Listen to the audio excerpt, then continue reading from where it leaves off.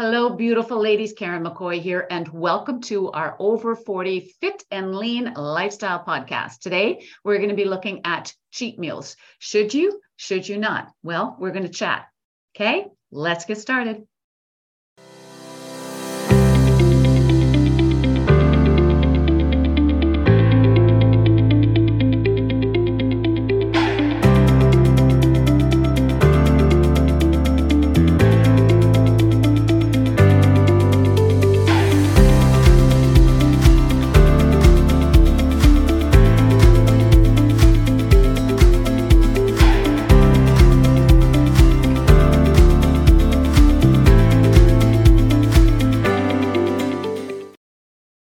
Okay, so what exactly is a cheat meal? The way I use it and I see it, a cheat meal is basically time off the clock.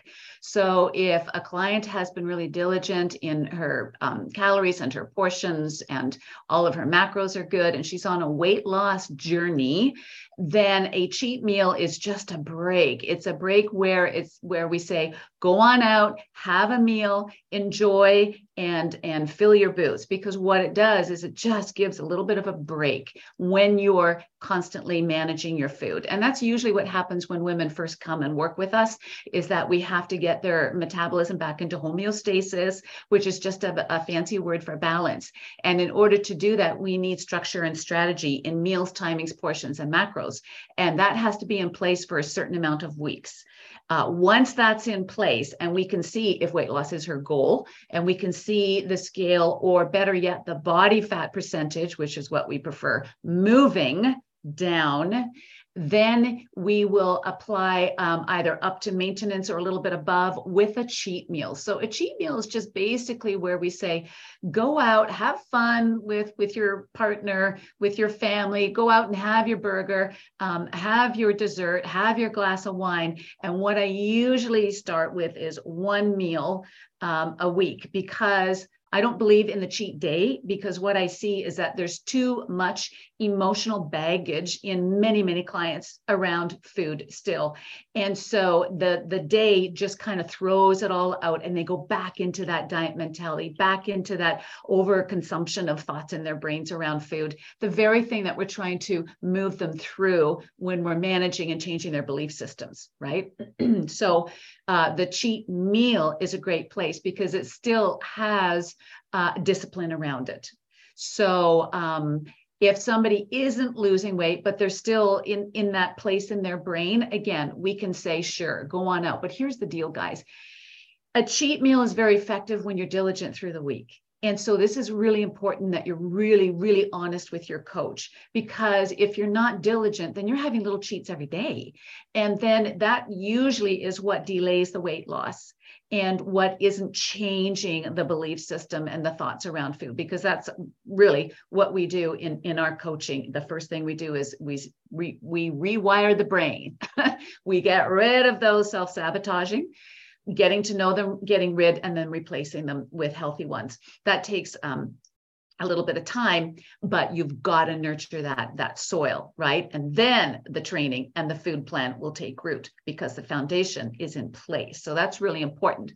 Then a cheat meal will be a tool that there is more discipline and commitment around, because we've already created that foundation in the mindset, right?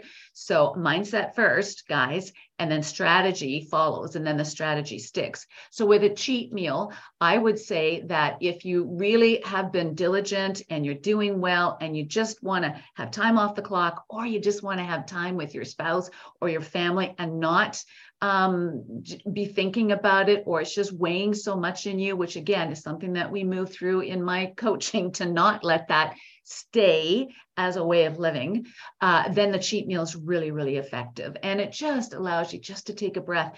It allows your body too, just to take a breath, so that it doesn't ruin anything. But again, it really depends on the personality of the woman too. If she is diligent and she's forward with all the information when you do check-ins and whatnot, then a cheat meal is very effective. But there are some women that we work with that I say at the beginning, just close the barn door, Katie, just close the barn door, and there's no slippage. And again, it depends on the personality and where she's coming from. This is where you've got to meet the client where she's at, right?